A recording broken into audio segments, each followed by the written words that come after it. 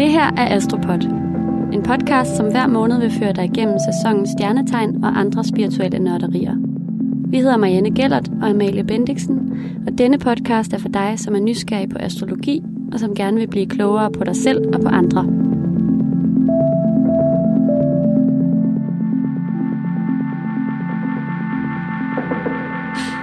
Hej Amalie. Hej Marianne. Hej. Velkommen til i stuen. Tak. Det er helt dejligt at være hjemme i alt mit rod igen. Ja, der er virkelig sådan en hulestemning her. Meget. Helt vildt. Det er en virkelig dejlig dag i dag, fordi vi skal jo optage Skorpionens afsnit. Og vi har fået en ny klipper, fordi Eva, hun er kommet ind på forfatterskolen. Kæmpe tillykke til hende. Mega meget tillykke. Ja. Og derfor så har vi fået en ny klipper, og det er Mathias Sørensen, som er skorpion. Så det er faktisk dit fødselsdagsafsnit, Mathias. Vil du ikke lige sige hej til lytterne? Det kan være, at jeg skal komme herover til mikrofonen. Jeg vil da gerne sige hej. Er der noget bestemt? Altså, du kunne jo for eksempel fortælle lidt om, bare lige hvem du er. Ja. Du er musiker jo. Ja. Og klipper. Ja.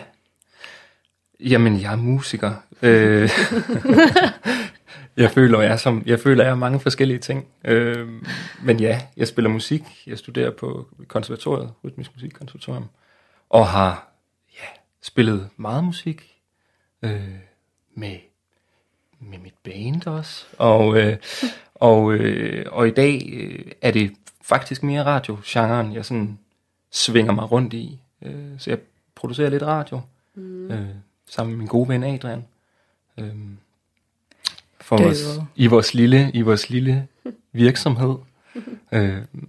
Og så kender jeg jer, og det var dejligt. Og da Eva hun skulle videre og på forfatterskolen, så kontaktede I mig. Det er jeg da rigtig glad for. Det synes jeg da er rigtig hyggeligt.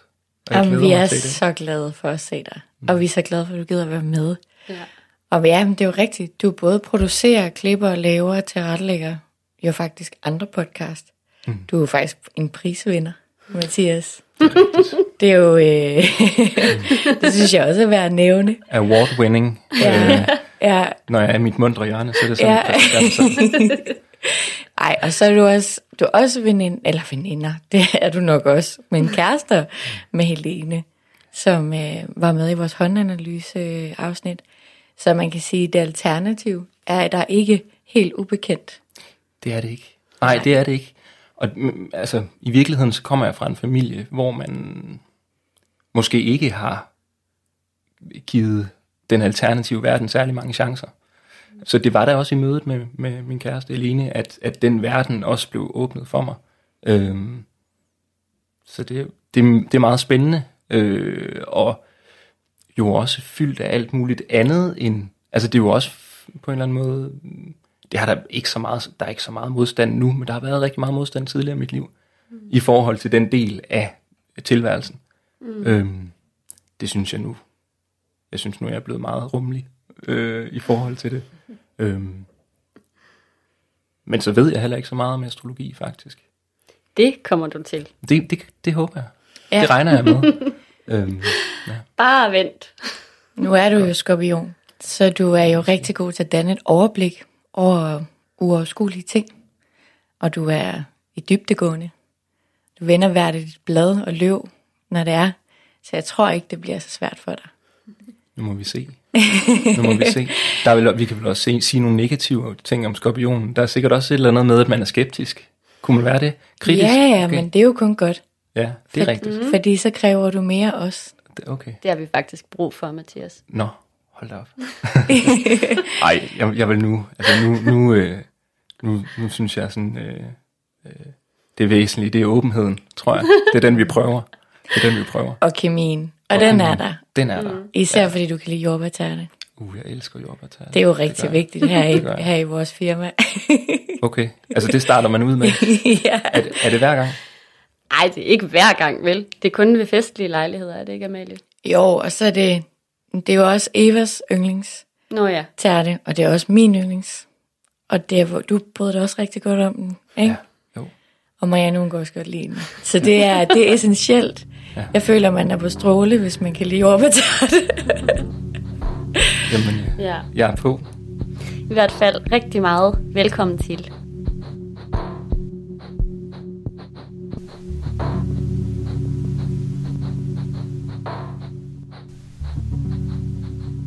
Nu er vi jo nået til de lidt mørkere måneder. Vi er færdige med vægtens sæson. Romantikken er slut, kunne man måske godt sige. Og der er sådan, altså skorpionens tid er sådan lidt en fugl fønix tid, vil jeg sige. Ikke? Det har vi også snakket lidt om, Amalie. Det her med, at alting er nødt til at blive afsluttet, afviklet, nulstillet, for at man så kan rejse sig fra asken igen og danne noget nyt, det transformeret. Ja. Naturen gør det også i sig selv. Naturen gør det nemlig selv. Den bryder helt ned. Træerne står helt nøgne. Ja. Det bliver helt mørkt. Løvene, de altså sådan rådner også på jorden og sådan noget, ikke? Og så bygger det sig op for ny, ikke? Lige præcis.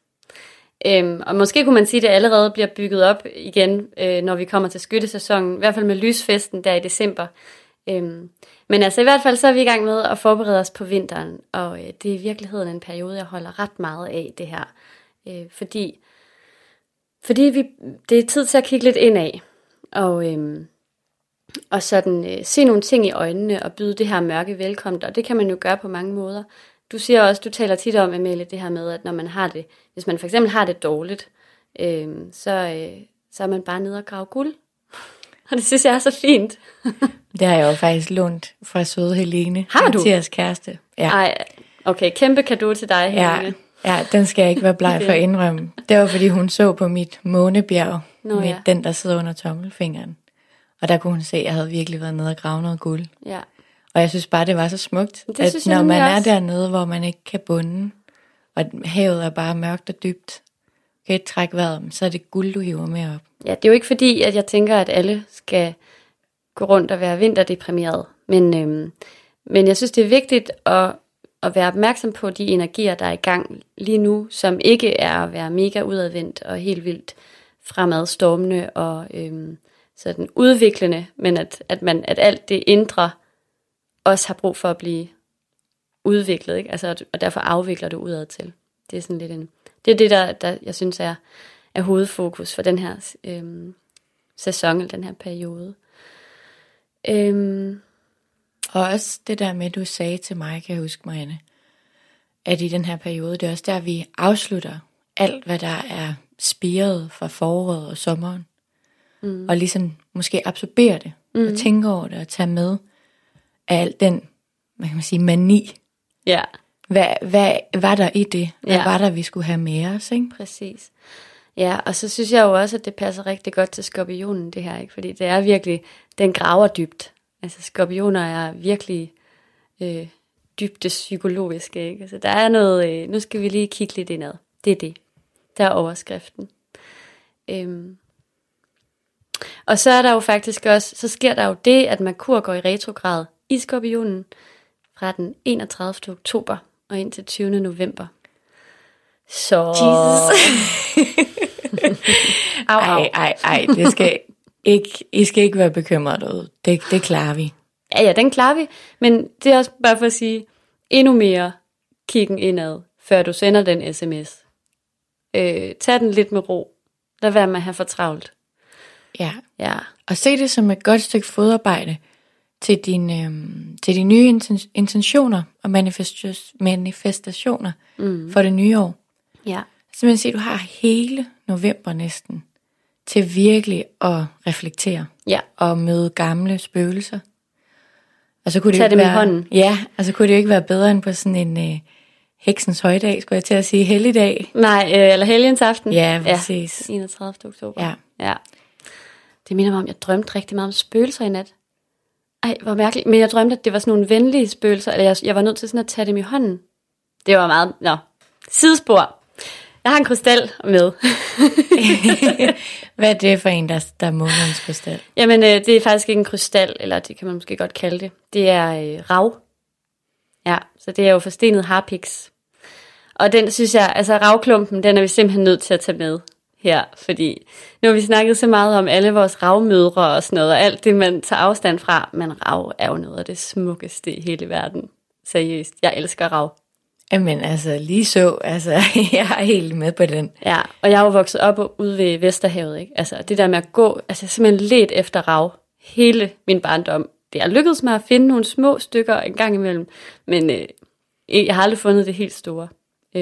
I hvert fald, så synes jeg, vi skal præsentere ravklumpen i dag. Og det skal vi, fordi den siges at have virkelig mange helende egenskaber. Og den bliver brugt som naturmedicin over hele verden faktisk, men selvfølgelig mest i lande, hvor forekomsten er høj. Den beskytter mod alle mulige forskellige ting, både sådan maveonde, og den siges at være febernedsættende, og den kan også den hjælper på tandpine. Faktisk er der mange børn, der får ravhalskæder på, eller får sådan rav og bide i. Der findes nogle bide. Jeg tror endda, der findes sådan sutter, altså med rav i. Ej, det er så sjovt, fordi det er lige det, jeg sad og googlede i går. Er det rigtigt? Jeg har hele tiden gerne vil have en lille ravkæde til karmen. Ja. Fordi den netop skulle hjælpe på maven og tænderne, når de får tænder, og mindre gråd og bedre søvn og sådan noget. Og også antiinflammatoriske sådan, egenskaber. Ja. Og så ved jeg faktisk også, det hjælper på hunde. Altså beskytter dem mod flåter. Er det rigtigt? Ja, så hvis man giver sin hund rav i halsbåndet, okay. eller en ravkæde på, så skal man ikke være så bange for de satans flåter. Så den kan virkelig mange ting. Jamen altså, ja. Jamen, den er virkelig god, og det er jo blevet brugt sådan helt tilbage i oldtiden også til at rav, eller der er blevet lavet knapper af rav, som er blevet syet ind i tøjet, fordi det skulle bringe held og beskyttelse sådan generelt.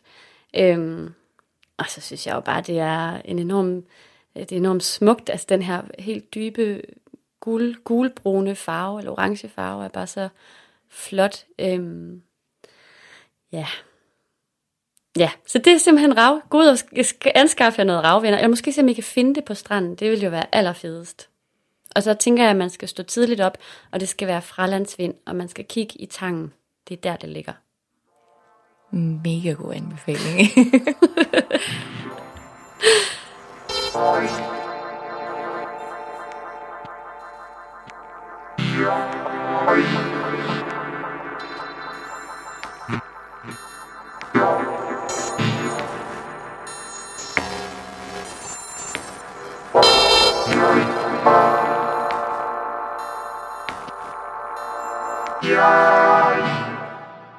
Så er vi jo kommet til månedens hus, som jo er Skorpionens hus, og som er det 8. hus. Det er det virkelig spændende hus, synes jeg. Det er det mest okkulte hus i dyrekredsen. Ja, men det er Skorpionen også lidt som tegn, ikke? Jo. Det mest, altså, okkulte, ikke? Jo. Det er jo også vores mest lyttede afsnit. Ja, det er faktisk ret sjovt. Det synes jeg også er ret sjovt. Der er mange skorpioner, som gerne vil forstå sig selv. Eller mange, der er venner med skorpioner, eller kærester med skorpioner, som gerne vil forstå dem. Ja, det var også et godt afsnit, hvis jeg selv skulle sige. Jeg synes også, det var et godt afsnit. Ja. Jeg husker det, som om det var godt i hvert fald. Var det ikke der, jeg anbefalede juniægget? Jo, det tror jeg faktisk, det var. Jeg havde sådan en helt, det var god sexual vibes i den sæson. Der var noget Katie Sædkoks over der. Nå, nok om det. Nu er vi jo i sæson 2 af Astropod, så vi må hellere komme videre med husene. Ja. Jeg synes, det her det er værd at nævne hver gang, hvad et hus er. Og et hus i horoskopet er ligesom det, der beskriver et livsområde, som et livsområde, der kan være vigtigt. Og det er særligt vigtigt for en, hvis man har mange planeter stående i samme hus. Så er det ligesom et tema, en tematik, som det her hus det står for, som vil udspille sig og vil have stor betydning for dig i dit liv, hvis du har rigtig mange planeter. Og selvfølgelig så får huset smag efter, hvilke planeter der står der i. Så for eksempel, hvis du har Venus i et hus, så vil det have smag, eller det livsområde, eller det huset står for, vil have smag af ligesom det Venus også står for, som er glæde og hengivenhed, tilfredshed og lykke. Og alt sanseligheden og sådan noget, ikke? Så det synes jeg lige er værd at nævne. Og det tror jeg måske, jeg næsten vil love jer, at jeg kommer til at nævne hver gang. Det synes jeg er en rigtig god idé. Jeg har også brug for at få det gentaget. Jamen, det kan jeg også selv have. Husene er ligesom også 2,0 i astrologien, synes jeg. 8. hus, det står ligesom for andre menneskers ressourcer, partneren og alle kollektive ressourcer. Og så tænker I nok, partneren, var det ikke det, I snakkede om i vægten? Og jo, vægten repræsenterer ligesom forholdet til alle andre mennesker, altså sådan hele dit sociale relationsnet. Og derigennem selvfølgelig har det også noget at påvirke med partneren og forholdet. Men 8. hus repræsenterer ligesom sådan partneren, og det er lidt mere dybe, sensuelle, sådan følelsesmæssige, som skorpionen også har. Og forbindelsen til det andet menneske, ikke? Ja, den åndelige dybe forbindelse. Ja. Helt sikkert. Tak, Marianne. Det er også lidt. Udover det med partneren, så står det også for de biologiske instinkter. Og det har jo også noget at gøre med det, jeg lige snakkede om med partneren, og den her dybe connection til det andet menneske. Det står også for seksualiteten og selvopholdelsesdrift. Men hvad betyder det egentlig, selvopholdelsesdrift? Altså hvad vil det sige? Det er den her egenskab, som skorpionen har, som er sådan til at holde sig selv oppe og virkelig push forward. Altså den magt, der virkelig at tage sig sammen. Okay. Og det gør den jo faktisk, det hænger også sammen med det næste, der står for, det er nemlig død og genfødsel.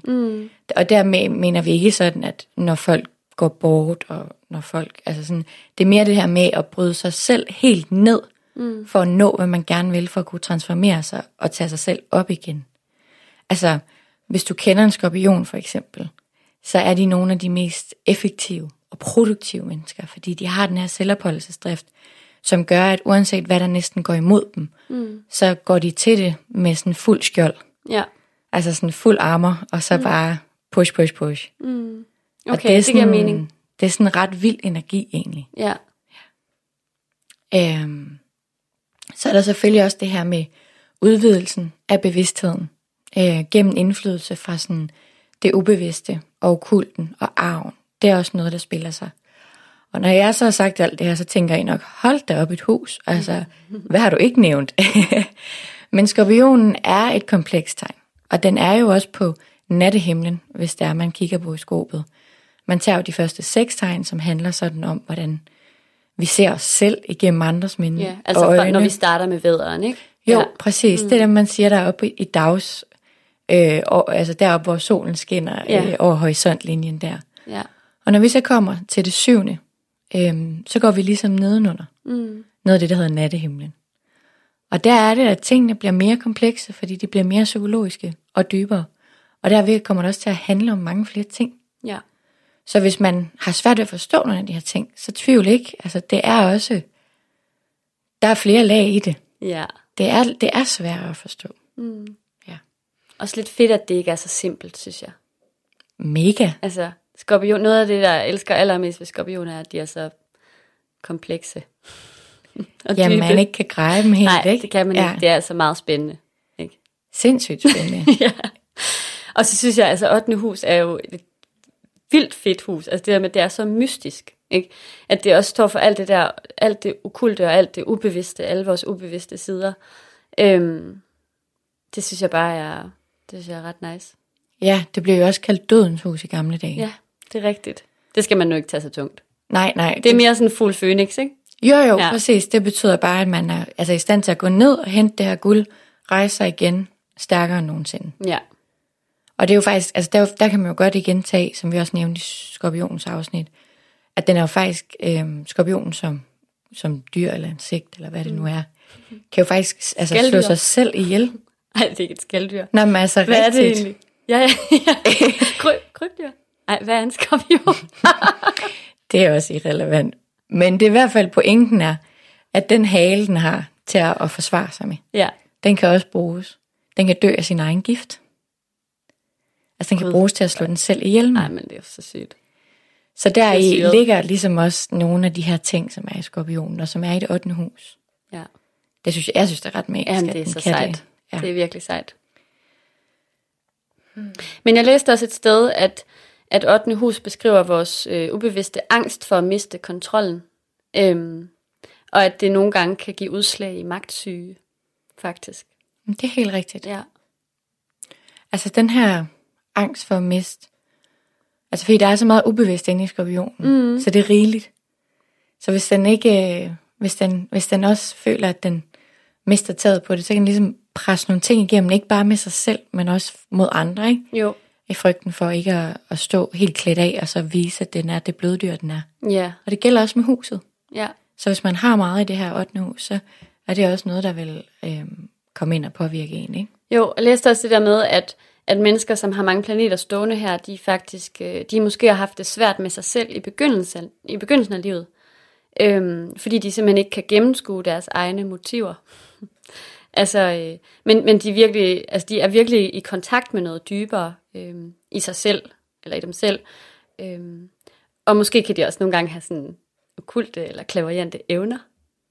Ja, men det synes jeg jo giver så god mening. Ja. Prøv at forestille dig at blive født som skorpion, eller blive født med et kæmpe 8. hus, ikke? Jo. Det er jo næsten lidt ligesom at være skorpion, hvis man har et kæmpe 8. hus, ja, det vil jeg også sige. Og så have den her kanal til de dybere lag, allerede bare givet fra fødsel af. Det kan jeg godt forstå er svært at administrere i de tidlige år. Og der vil man jo bare gerne passe ind. Ja. Ja. Og derved kan jeg godt forstå, at man måske nogle gange sådan har haft det lidt svært med det i begyndelsen, eller med sig selv, ikke? Fordi hvad er det? Hvad er det for nogle vilde følelser, jeg har?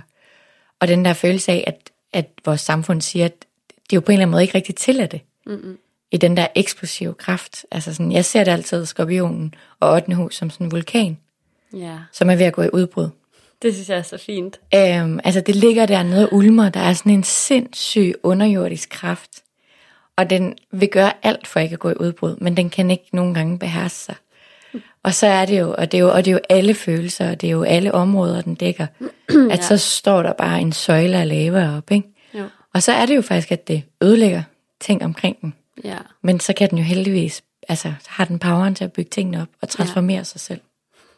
Det har det meget Anne Lindesk over det billede der. Mærker, der er vulkaner indeni. Hvad nu hedder den sang? Er det den der glå på vinduet? Nå ja. Jamen Anne, hun er så nice. Hun må have noget 8. hus. Ja, der må simpelthen være noget skorpion der. Ja. Tilbage til huset, synes jeg.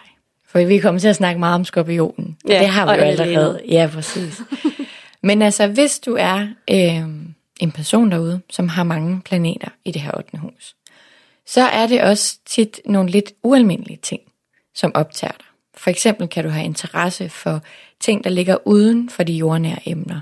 Og der skal siges for eksempel livet efter døden. Det kan være trang til at finde tilbage til sådan dine egne sådan åndelige rødder. Det kan også være bare sådan ren intuition, at du er vildt optaget af den. Og sådan hele det der med, hvad man kan mærke og fornemmelse for. Det kan også være drømme, som der er noget, der optager dig meget. Generelt måske faktisk bare sådan, den fremmede verden er ikke sådan noget, der er så, eller den fremmede verden. Altså det, der ligger uden for vores verden. Ja, præcis. Det er ikke uden så for fremmed det, for dig. Ja. Men måske har du så netop følt dig fremmed for verden, ikke? Altså det er det der med, at man, som vi også lige talte om tidligere, at man måske som barn har følt sig ved siden af, eller sådan fremmed for verden, fordi man har nogle andre interesser end alle de andre. Måske har man været lidt mere verdensfjern. Ja, jamen præcis. Og der kan man jo have tendensen til at trække sig lidt ind i skallen måske, eller virke sådan på andre, ikke? Ja. Men der er jo også en mere jordnær forklaring på det her 8. hus. Og det synes jeg faktisk var ret grineren, da vi sad og læste om det. Det her med, at det er det okkulte hus, men så handler det også om pengesager. Altså så handler det om økonomi, det pludselig er sådan, hvad pokker handler det om? Men altså, det hører altså hjemme her, alt hvad der har med penge og arv og legater, forsikringer og alt sådan noget der, hører hjemme i 8. hus. Og måske vil en person med mange planeter i 8. hus have ret gode forretningsevner. Det er ikke sikkert, at man sidder der og tænker, jeg har mange planeter der, jeg er sikkert clairvoyant.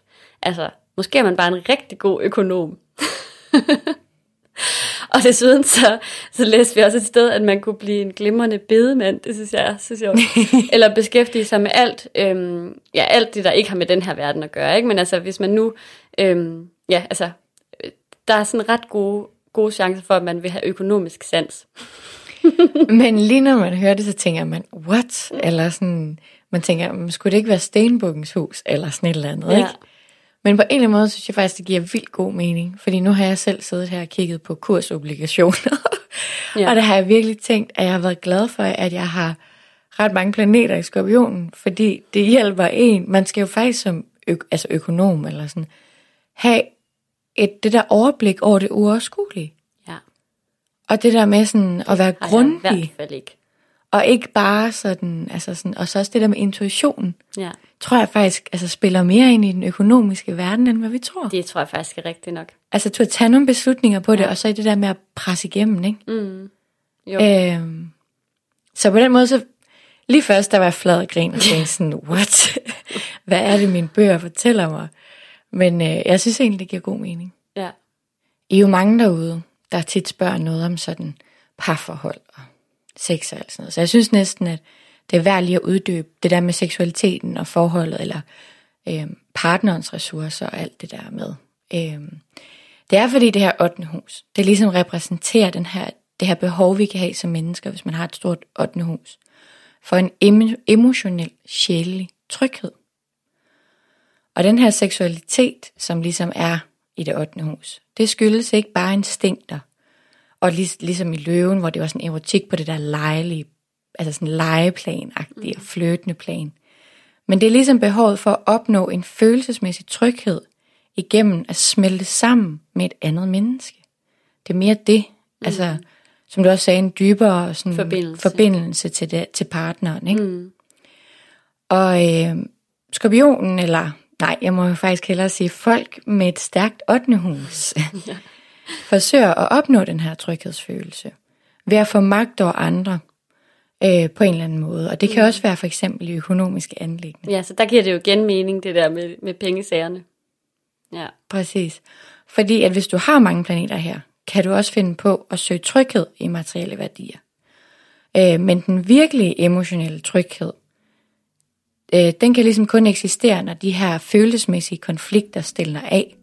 Så en ret vigtig læring til Skorpionen er ligesom, at den skal ligesom vokse sig fri af sit begær og tvangspræget stædighed, for at den ligesom kan opnå den her følelsesmæssige fred. Ja, så det er altså både et godt råd til skorpioner og til folk med mange planeter i 8. hus. Måske også til os alle sammen i det hele taget. Jeg synes, det er et meget godt råd.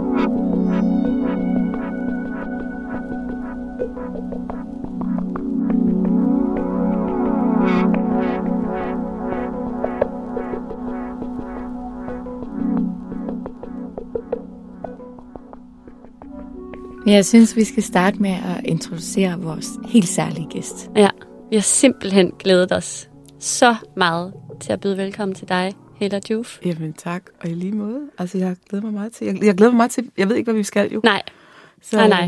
Men bare roligt, det er ikke farligt. Nej, jeg kan mærke, det bliver godt. Jeg kan allerede mærke, der er god stemning her. Der er en dejlig stemning. Ja. Jeg tror så, at vi har lukket dig ned i en kælder i 30 graders varme. Det betyder ingenting. Det er godt. Jamen, vi har inviteret dig, fordi at du først og fremmest er skorpion, og det her det er skorpions afsnit. Okay. Ja, så det er jo lidt vores koncept, at vores gæst også skal være det stjernetegn, vi snakker om. Ja. Og derudover så har jeg hørt fra din kære datter, at du interesserede dig lidt for astrologi. Ja. Og det var faktisk en ting, jeg slet ikke vidste om dig.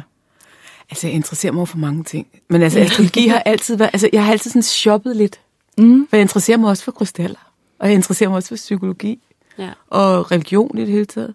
Men jeg har aldrig været på det der hold... Jeg har aldrig været sådan afvisende over for astrologi. Der var måske på et tidspunkt i 80'erne, hvor jeg har vendt lidt øjne, men det var mere sådan på grund af gruppepresset. Jeg har altid sådan... jeg har altid læst ud. Fordi det var for populært. Ja, og det er jo stadigvæk sådan, synes jeg, at der er jo stadigvæk nogen, der synes det er det mest åndede i verden, ikke? Jo.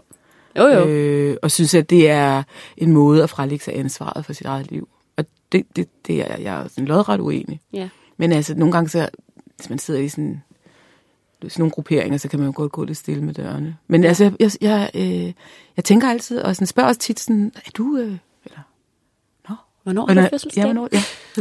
Præcis. Hvornår skal du føde? Hvornår har du termin? Jeg spørger tit til folks fødselsdag. Og så er det faktisk lige for at sidde og tænke, okay, så kan jeg bedre. Ja. Så kan jeg bedre forstå det. Ja. Så kan jeg bedre forstå et eller andet. Og der er jo ikke noget, der hedder dårlige tegn.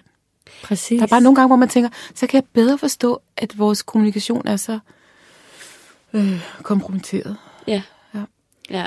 Ja, nå, men fedt. Vi ynder jo også at sige, at vi plejer at bruge det som sådan et menneskeligt kompas. Ja. Altså både til at forstå os selv bedre, men faktisk også rigtig meget til at forstå andre bedre. Og så har man jo også, hvis man forstår, hvor ting kommer fra, så synes jeg tit, man har sådan lidt større rummelighed over for folk.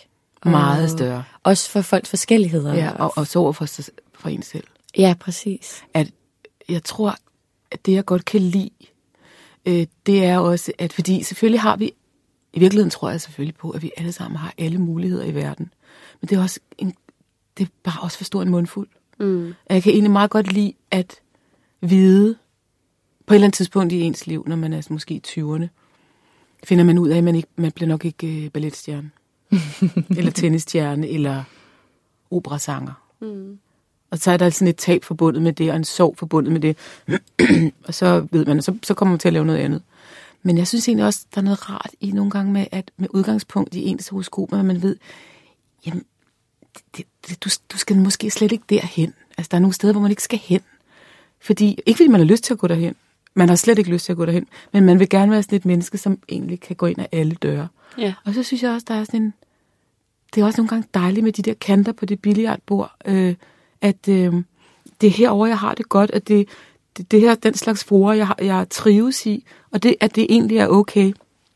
Og sådan synes jeg egentlig måske også, jeg har brugt det lidt. Og det er måske ikke alle mennesker, man spiller lige godt sammen med, og det er også okay. Ja. Det skal selvfølgelig gøres umage, men man behøver ikke at kunne alt, ville alt. Nej, eller vende tingene alt for meget indad. Altså i forhold til det der med ikke altid. Altså jeg har det meget sådan, at jeg gerne vil have det godt med alle. Ja. Og det har været ret godt for mig at opdage, at med astrologi, så er det sådan, okay, der er bare nogle tegn, jeg har det bedre med end andre, og det er ikke min skyld. Nej. Jeg kan gøre, hvad jeg kan. Jeg har nogle redskaber, jeg kan bruge. Jeg ved måske lidt mere om, hvordan jeg skal møde det her menneske. Ja. Men det er ikke noget, jeg tager personligt på samme måde, som jeg måske tidligere har gjort. Og det synes jeg er en ret stor... Det er rigtigt. Ja. Jeg tror egentlig også, det er derfor, der er så mange unge lige nu. Vi har ret mange unge lyttere, som synes, at det er ret skønt. Og det er jo nok også, fordi vi før fik at vide, at vi jo virkelig var vores egen lykkesmed. Ja. Og vi bare skulle kunne alt. Og at jeg selv bestemte min fremtid 100%. Det er et meget, meget voldsomt ansvar at leve op til. Det er jo også derfor, der er så mange unge mennesker, der har det, er så fortvivlet, ikke?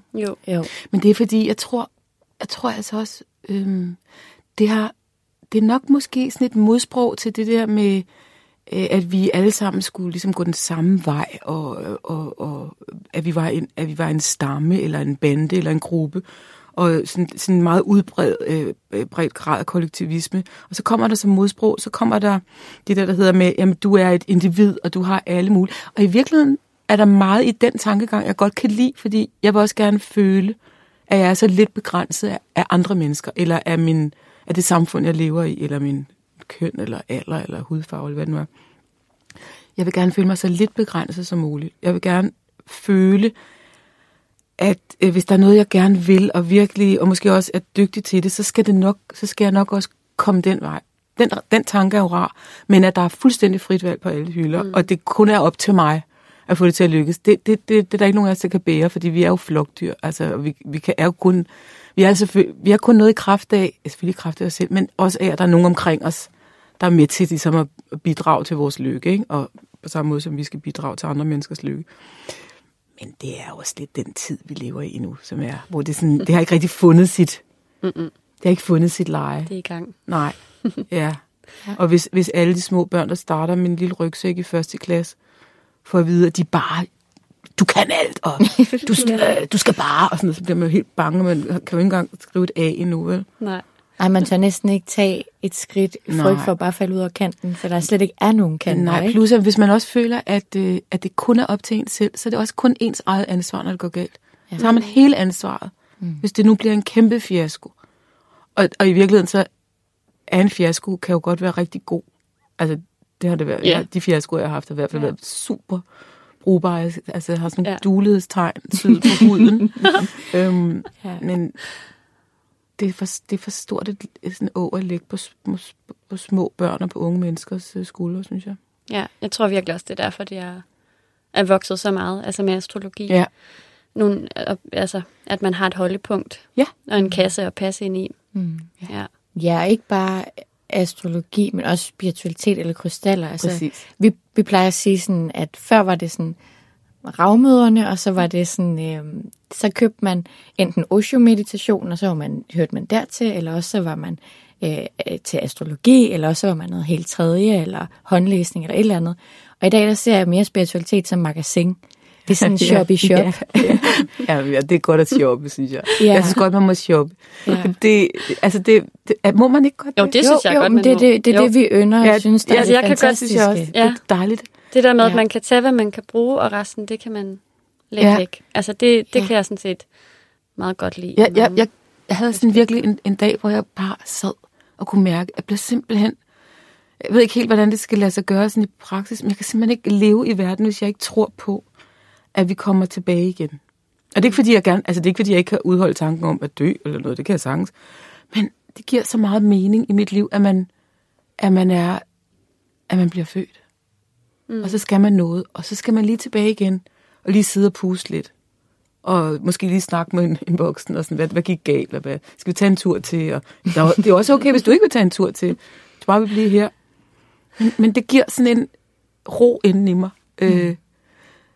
Samtidig så kan jeg også nogle gange tænke, nu må vi også lige prøve at tage det her liv, vi har. Altså, det er også måske også en gratis omgang, det der, men så kommer vi bare igen en gang. Kan det også være, man kan finde de nøgler, som man har smidt væk og sådan noget. Men så nogle gange så er jeg sådan virkelig en inderlig følelse, sådan en helt afklaret følelse af, at jeg tror på reinkarnation. Ja. Og så er jeg helt rolig, og så kan der godt komme nogen og sådan forstyrre det.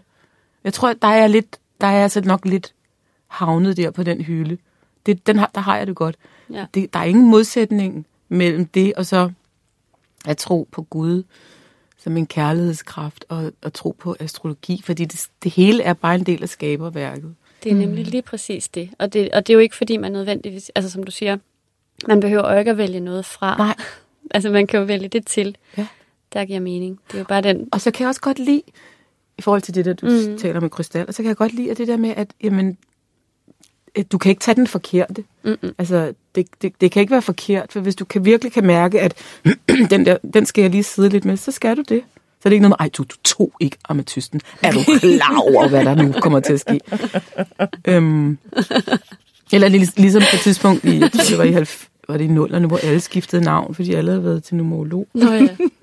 Altså virkelig, virkelig mange. Og hvor jeg har det sådan, det må man da gerne, fordi jeg har selv taget Bella, fordi jeg blev kaldt Hella Bella, da jeg var barn, så nu hedder jeg Hella Bella Joof. Ja. Men så gjorde jeg det bare uden at spørge en numerolog, og så var der en veninde, der sagde, hvad hvis du har taget et forkert navn? Hvad hvis nu det er dårligt for dig? Så sagde, det tror jeg simpelthen ikke på. For nu har jeg selv rakt ud efter det, fordi jeg havde drømt det om natten, og så rakte jeg ud efter det, så det må være sandt. Men hvis man vælger, at man vil hedde Olympia til mellemnavn, for eksempel, eller Olympia, eller det er sådan noget med et H, et ekstra H, eller sådan noget, eller et stumt G, fordi jeg skal have noget mere træ og energi ind i min... Så er det jo, fordi man har besluttet sig for, at der skal ske noget i mit liv, som går i den her retning. Jeg vil gerne blive bedre til at oplade min røst, jeg vil gerne blive bedre til at manifestere det, jeg ønsker, og det er allerede sat i gang. Ja. Det er allerede sat i gang. Det er allerede visualiseret. Det andet, det her, det er bare et ritual, som bekræfter den tanke, eller det, jeg gerne vil manifestere. Så selvfølgelig virker det. Ja. Men altså et G, som man bare havde fået på sit sygesikringsbevis, uden at opdage det selv, det tror jeg ikke virker. Nej. Men det andet virker jo, fordi vi kan jo skabe så meget med vores... vi kan skabe alt med vores vilje og vores bevidsthed. Ikke? Ja. Lige præcis. Ja, og det synes jeg er så fint sagt. I stedet for, at det sådan, også i stedet for skal være sådan lidt frygtbaseret. Ja. Sådan, hvis du ikke får det her H, så får du et dårligt liv. Ja. Altså sådan, så bliver du ikke anlægsgartner. Nej. selvom det er det, du drømmer om. Ja. Du bliver nødt til at tage det her. Ja, det tror vi ikke på. Det tror jeg, nej, sådan noget tror jeg ikke på. Nej. Men jeg tror i det hele taget næsten aldrig på noget, der er frygtbaseret. Nej, præcis. Fordi det, altså jeg kan slet ikke se, hvad det skal kunne. Og det er måske også derfor, jeg ikke bare kan være sådan en folkekirkekristen, fordi der er simpelthen for meget skæld ud. Ja. Og noget med, at hvis du ikke gør sådan og sådan, og Gud er vred på os, det tror jeg ikke på overhovedet. Nej. Jeg tror bare, Gud sidder med kæmpe smil. Ja, og glæder sig til. Stort kram. Ja, en stor åben favn, der venter på, at vi kommer lige over og får en lille krammer. Ja. Ja, og selv kan se, hvad det var for nogle fejl, vi gik. Og det er jo meget vigtigt, det der. Ja. Og det kan man altså også bedre, når man ikke får skæld ud.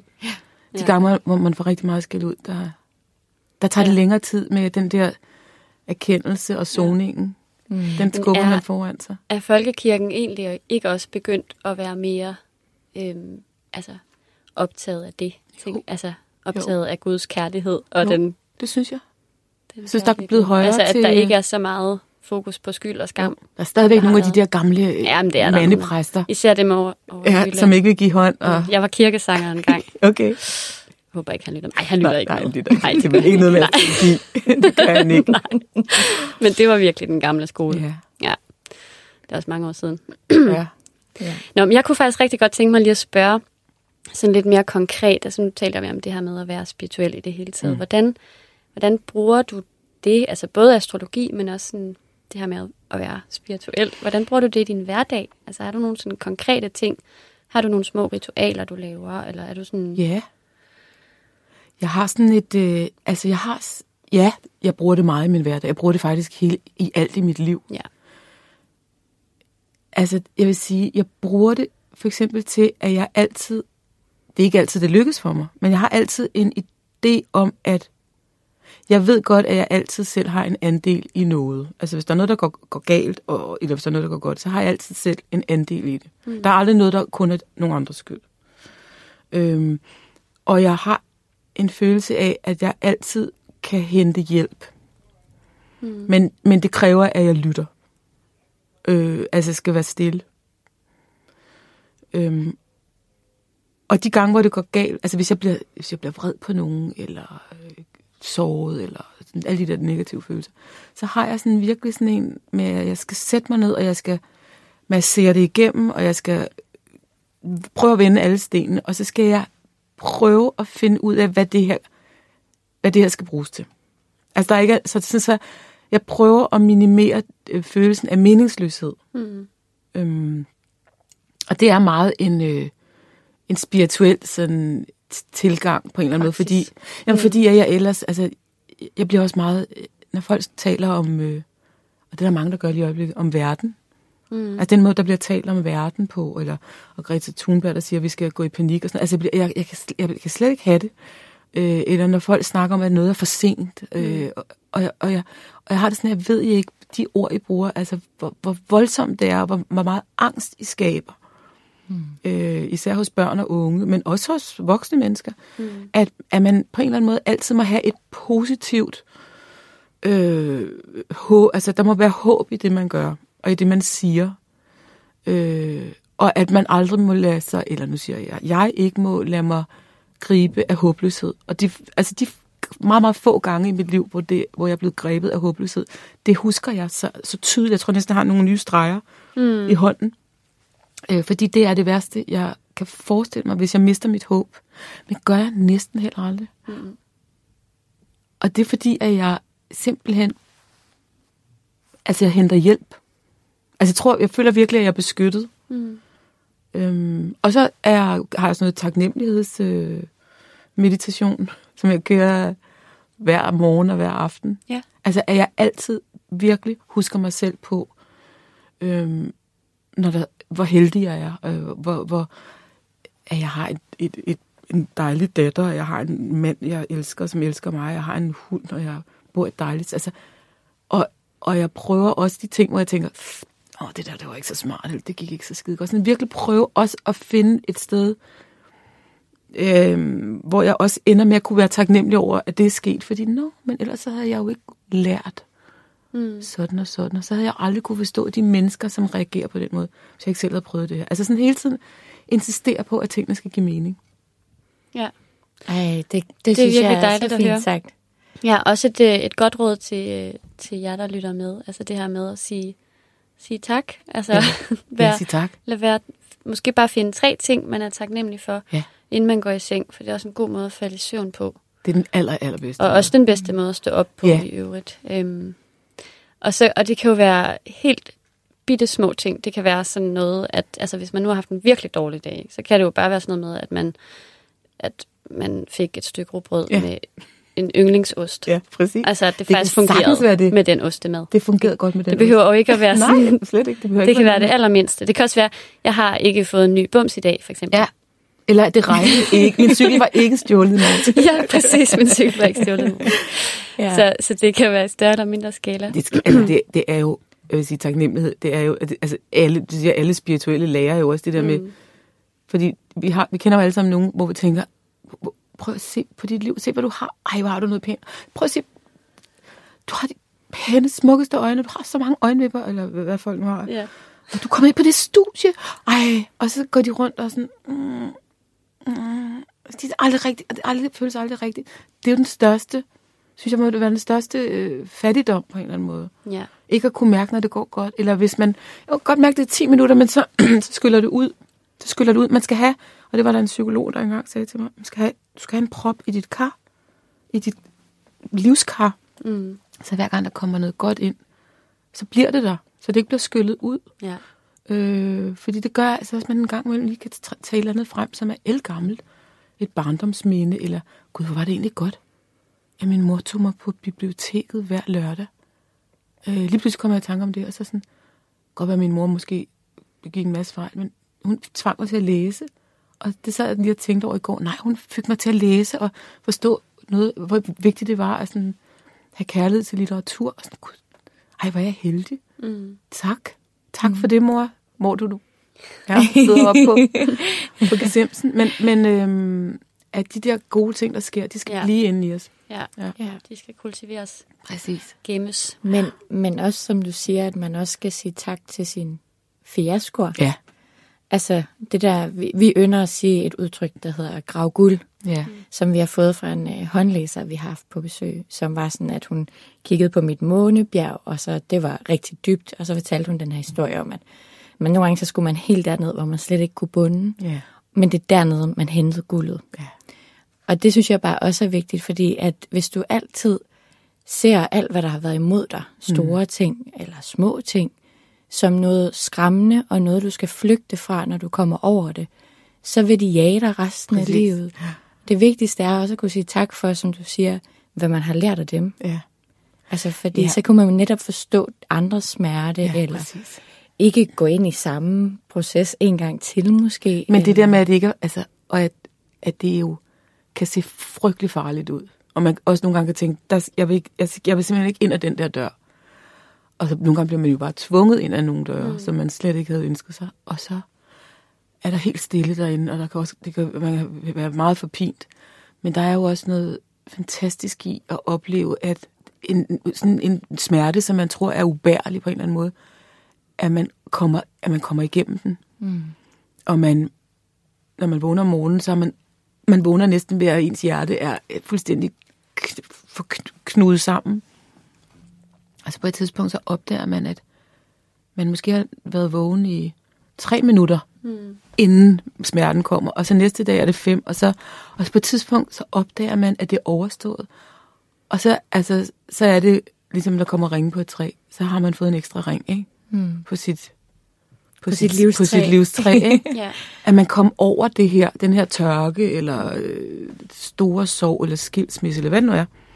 Men at man er kommet over det, og så ved man godt, okay, det er også derfor, det er dejligt at blive gammel, at man ved godt, man kan tåle ret meget. Det synes jeg også er men det er også igen, fordi at der ikke er nogen af de ting, man kigger tilbage på. Når jeg siger, jeg ved godt, jeg mener jeg. Som er, det der skulle ikke være sket. Altså, jeg tror, at det har i hvert fald hjulpet mig meget i mit liv, at jeg tænker ikke tilbage på noget, og tænker, det der skulle ikke være sket. Eller hvis det der ikke var sket, så havde jeg haft et godt liv. Det der, det skulle ikke være. Jeg ved godt, at alt, hvad der er sket, det skulle være sket. Og alt, hvad der sker, det skal ske. Og der ikke er noget, der hedder... Jeg tror, det er ikke Tolle, der siger det der med, at man skal ikke bekæmpe det, der er. Altså det der med the isness. Men det, der er, det er der. Ja, men så sidder vi lidt her. Og så er det sådan. Ja. Og sådan her er det.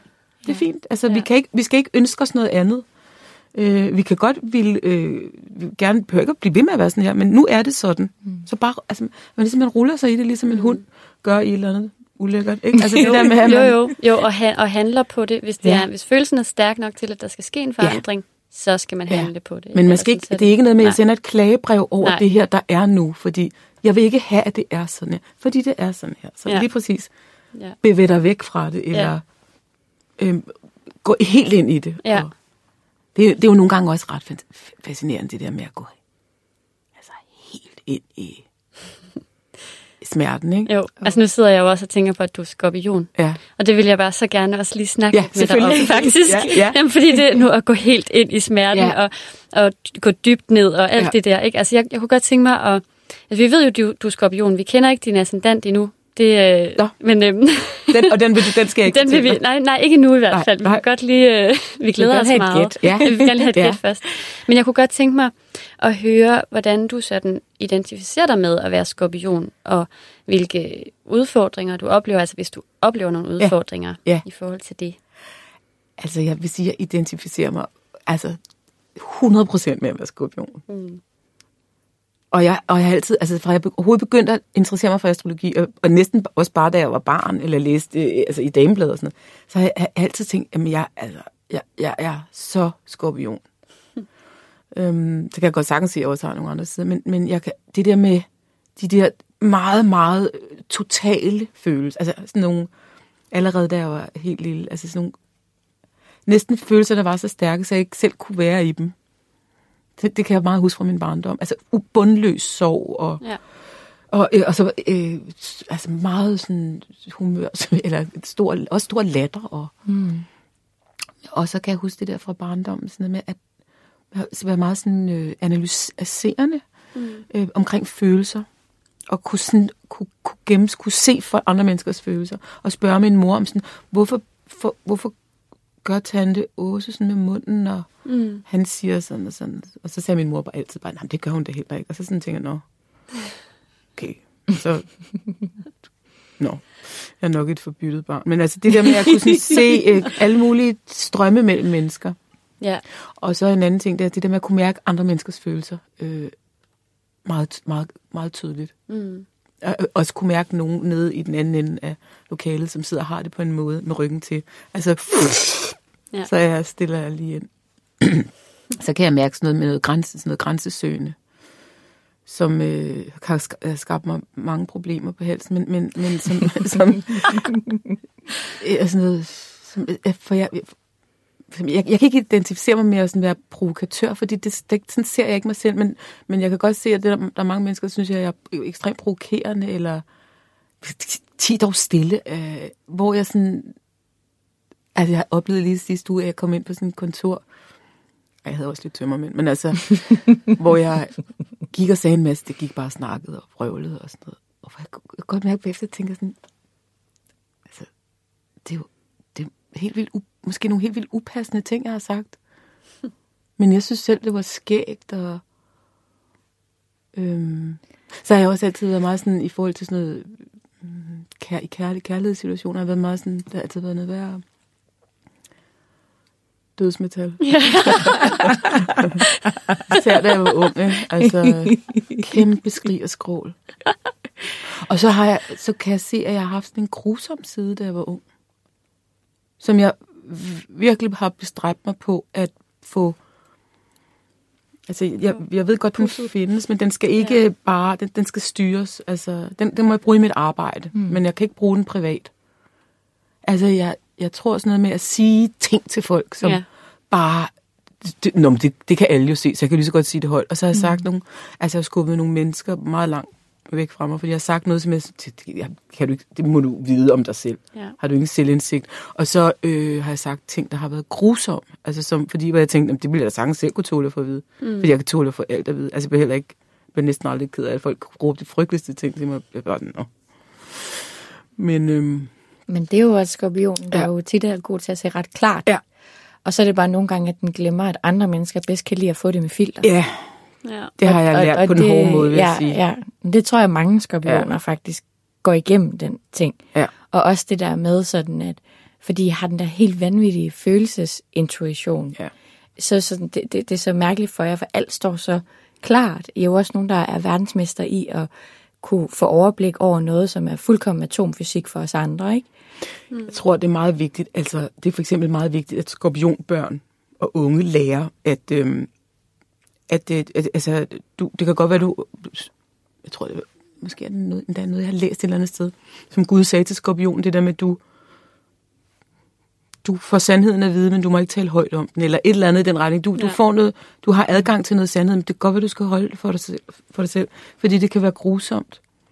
Det opdagede jeg først meget sent, især over for mænd. Altså forfærdelige ting til mænd, der er ung. Altså sådan nogle, det er helt håbløst. Jeg ringer stadigvæk nogle gange til nogle gamle kærester og siger undskyld.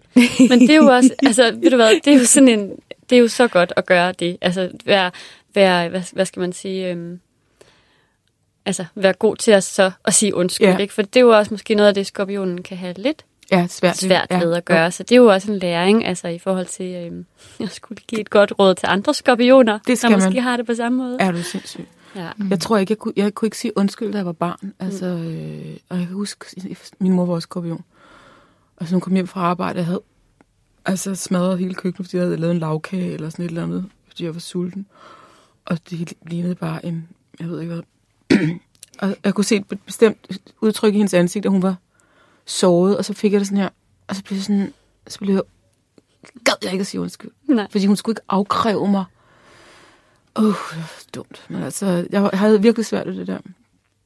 Så din mor var også skorpion? Ja, okay. Det var sådan helt klassisk, altså den der sårede skorpion, og så den anden, der sidder derovre og ikke har lyst til at sige undskyld, fordi du skal ikke afpresse mig med dine følelser. Ja, og også lidt stolt, ikke? Jo. Ja. Det har vi brugt meget tid på. Det tror jeg faktisk næsten aldrig, vi rigtig nåede at få løst. Altså, så nu er det jo løst, fordi min mor er død, ikke? Så man kan læse mange ting, når folk er døde. Det kan man også, når man er skorpion. Så ved man godt, det betyder ikke noget. Nej. Heldigvis. Ja. Der er meget sådan god... Sådan for eksempel også det der med at have et helt... Altså, jeg har et dejligt forhold til døden. Altså, jeg mener det virkelig på den måde. Ikke fordi jeg er suicidal på nogen måde, men det er virkelig ikke noget, jeg forbinder med noget som helst. Jo, selvfølgelig, når folk mister deres børn, så det er jo ubærligt og sådan noget. Det kan vi jo ikke. Men jeg har sådan en... det er sådan en... Det er lige her, altså. Jeg har sådan en fornemmelse af det der med, at det er lige på den anden side. De døde, de er lige på den anden side. Altså, de er lige inde bagved panelerne. Ja. Men du har jo også, eller nu siger du, skorpionen siges jo også, altså den er også forbundet med 8. hus. Ja. Som jo sådan er det her lidt okkulte hus, eller som man i gamle dage under astrologi sagde sådan dødens hus, ikke? Jo. Og det var jo det der med, at man jo faktisk mener, at folk, der har et meget stort 8. hus, eller har en meget stærk skorpion, har ligesom måske faktisk en tilknytning eller en kanal til den anden verden. Ja. Og derved altså faktisk egentlig ikke måske bliver så skræmt af de her dybere lag, fordi I simpelthen er blevet givet den der gave, som du siger, at Gud har sagt. Ja. Nu får du lige alle hemmelighederne at vide, men måske alle ikke er klar til det. Men du får opgaven at kunne rumme det, ikke? Jeg har virkelig den der fornemmelse af det tynde gardin. Ja. Så hvis du nu skulle give et godt råd til andre skorpioner, der lytter med? Altså i forhold til kærlighed, der vil jeg sige, tag ansvaret selv for de der følelser, fordi det er dine følelser. Du kan godt, hvis du møder det kan være, du har mødt en smadret sød, hvad skal vi finde på? Altså et stjernetegn, en tyr. Ja, en smadret sød, blød, dejlig, madglad tyr, som bare synes du, hvor ser du dejlig ud i den kjole. Altså, prøv... altså skorpioner skal virkelig, de skal ikke bare tælle til 10, de skal gå en tur rundt om blokken. Ja. Fordi det der brus af hvorfor har du ikke ringet, følelserne, det kan skræmme alle mennesker væk. Tag ansvaret for det selv. Det er en kamp, man skal tage med sig selv. Det er ikke noget, man kan ikke lægge noget på andre mennesker. Man kan ikke bede dem om, at nu skal du overbevise mig om, at jeg er værd at elske, og du skal gøre mig rolig, for det kan man kun gøre selv. Og der er alligevel ikke nogen, der kan berolige en skorpion, en såret skorpion. Nej. Det må man simpelthen selv ordne. Det synes jeg er et rigtig fint råd, fordi jeg plejer tit at snakke om følelserne hos skorpionen som sådan en form for vulkan. At skorpioner har den evne, at de er de gladeste glade, men de kan også være de vredeste vrede, eller de mest ked af det, eller de mest begejstrede. De er ligesom i deres max af alle deres følelser, ikke? Og det er det der fint med at vente lige med at lade vulkanen gå i udbrud. Ja. Altså sådan, og det er måske ikke tæl til 10, men en tur rundt om blokken. Ja, præcis. Ja. Fordi at det er kun dig selv, der kan holde udbruddet tilbage, ikke? Jo. Det er så sjovt. Ja.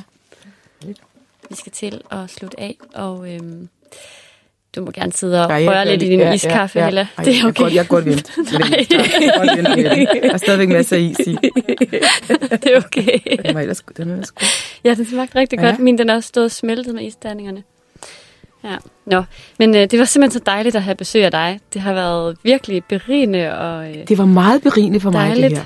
Tusind tak. Ja, og hvem ved, måske vi ses igen. Ja, det gør vi. Ja. Ellers så vil jeg i hvert fald gerne ind og se din film om hende der bankkvinden der. Ja, det skal jeg. Der får en spirituel vækkelse. Ja. Tænker jeg. Det synes jeg altså, du skal lave. Ja, det vil jeg også gerne. Ja, den går jeg lige videre med. Ja, så mange tak. Ja, tusind tak. Tusind tak.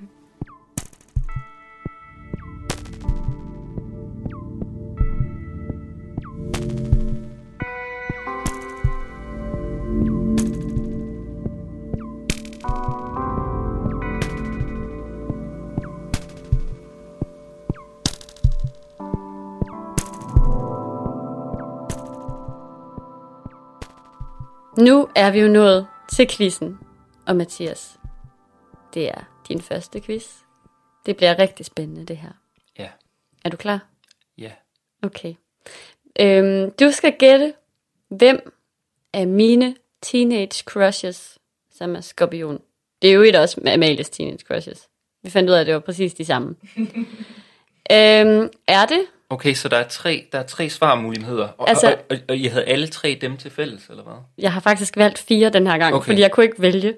Okay. Det kan være, jeg skal prøve at gætte på, hvad det er for nogle teenage crushes, før du siger dem. Nej, vi ruller bare. Okay, nu de kommer her.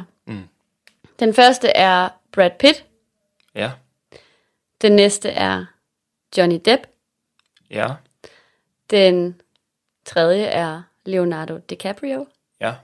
Og den sidste er Zack, som er den yngste fra Hanson Brothers. Okay. Ham kender jeg ikke sådan så godt. Nej, men han lignede Tvebak fra Brødrene Løvehjerte. Det synes jeg bare var så lækkert. Det er det virkelig også. Men jeg vil sige, hvis det er ham Zack, så er det snyd. Fordi ham er der ingen, der ved. Altså, det er rigtigt. Så det er det ikke. Brad Pitt, han er lidt for godmodig, tror jeg. Ja. Jeg tror faktisk, han er lidt for sådan... ja. Jeg tror, det er Leonardo DiCaprio. Ej, hvor er du vild! Det er rigtigt! Ja. Hold kæft, hvor er du god, Mathias! Det, altså, jeg synes jo... Nu er du jo selv Skorpion. Det er jo det. Jeg kan faktisk genkende mig selv rigtig meget. Leonardo DiCaprio. På mange områder. Tidligt kendt. Shit. Nej, men jeg tror, at altså grunden til, at jeg tror, det er ham, det er fordi, han kan godt have det en lille smule svært ved overfladiske, sådan ligesom, altså nu, det ved jeg ikke, det er svært at undgå at beskæftige sig med Leonardo DiCaprio i en eller anden sådan interviewsituation, hvis man er sådan lidt, hvis man kigger lidt efter sådan noget. Og man kan se, at han hader de der interviews, som er sådan lidt happy-go-lucky, overfladiske. Ja. Han vil meget hellere snakke faglighed og dybe spørgsmål, og lad os snakke film nu, eller så please, lad mig komme ud. Så det er derfor, jeg gætter. Ej, hvor er du god. Hold kæft, det var rigtig godt. Ej, vi klapper i vores små hænder. Fedt. Altså, jeg vil jo give dig en ting. Du har jo young Leonardos hår.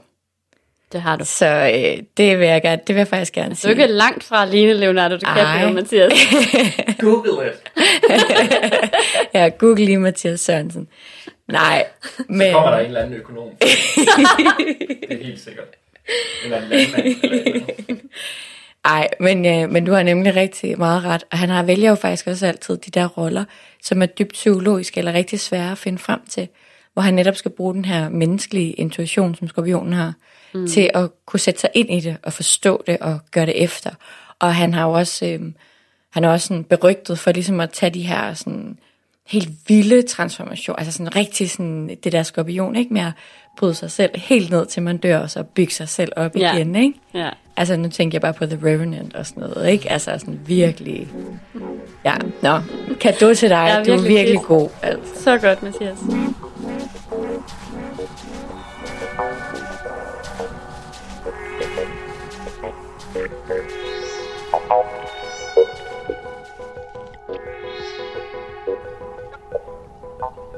Nu er vi nået til månedens anbefaling.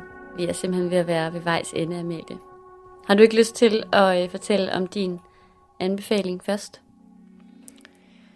Min anbefaling er noget, jeg har fået af en meget, meget sød kollega, som faktisk er vædder og interesseret i astrologi.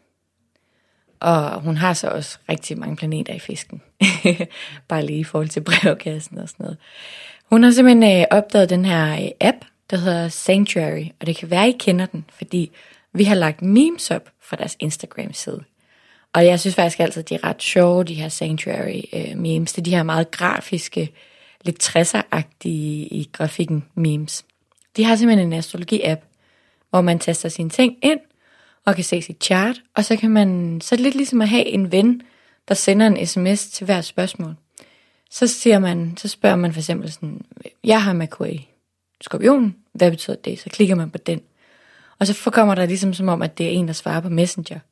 Det er det her, you want to know more, og så hvis man vil vide mere, så trykker man. Og man kan blive ved med at trykke, og så får man sådan mere og mere at vide. Ej, hvor fedt! Ja, så jeg synes faktisk, at altså sådan, den er lidt mere overfladisk. Ja. Men jeg synes, den er fed. Fordi det lyder som en ægte tidsrøver. Jo, men den er fed, fordi den har også måneknuder. Det har CoStar ikke. Nej. Det har Time Passages. Så jeg synes, den er sådan en fin add-on til, hvis man har Time Passages og CoStar. Så er der sådan en in-between tolk, der kommer her i Sanctuary-appen. Fedt. Jeg skal dog lige sige, jeg ved ikke, om den virker til Android. Det må jeg lige selv prøve. Men den staves SANCTUA-RY.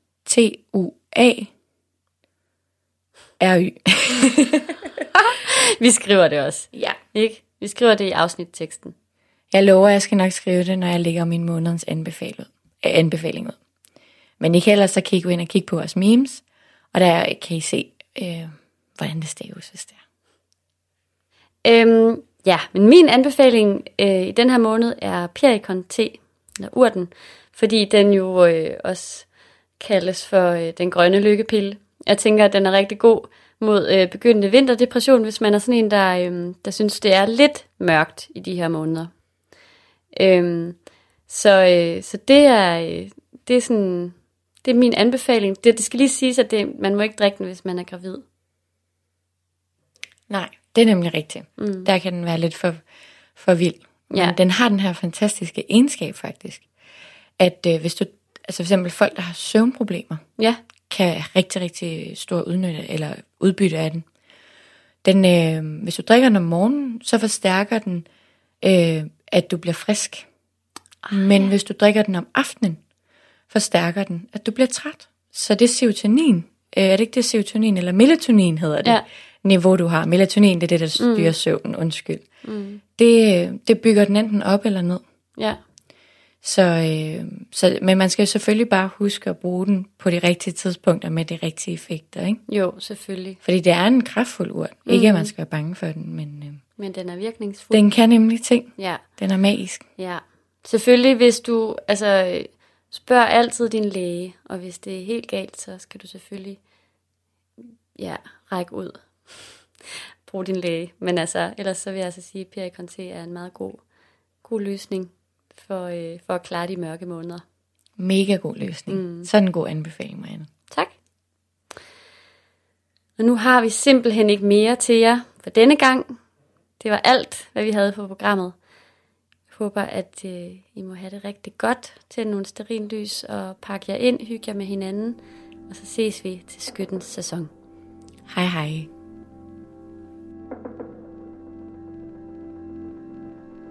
Tak fordi I lyttede med. Og tusind tak til vores vidunderlige klipper, Mathias Sørensen. Uden ham, ingen podcast. Vi håber, I vil være med til at gøre Astropod endnu mere jeres.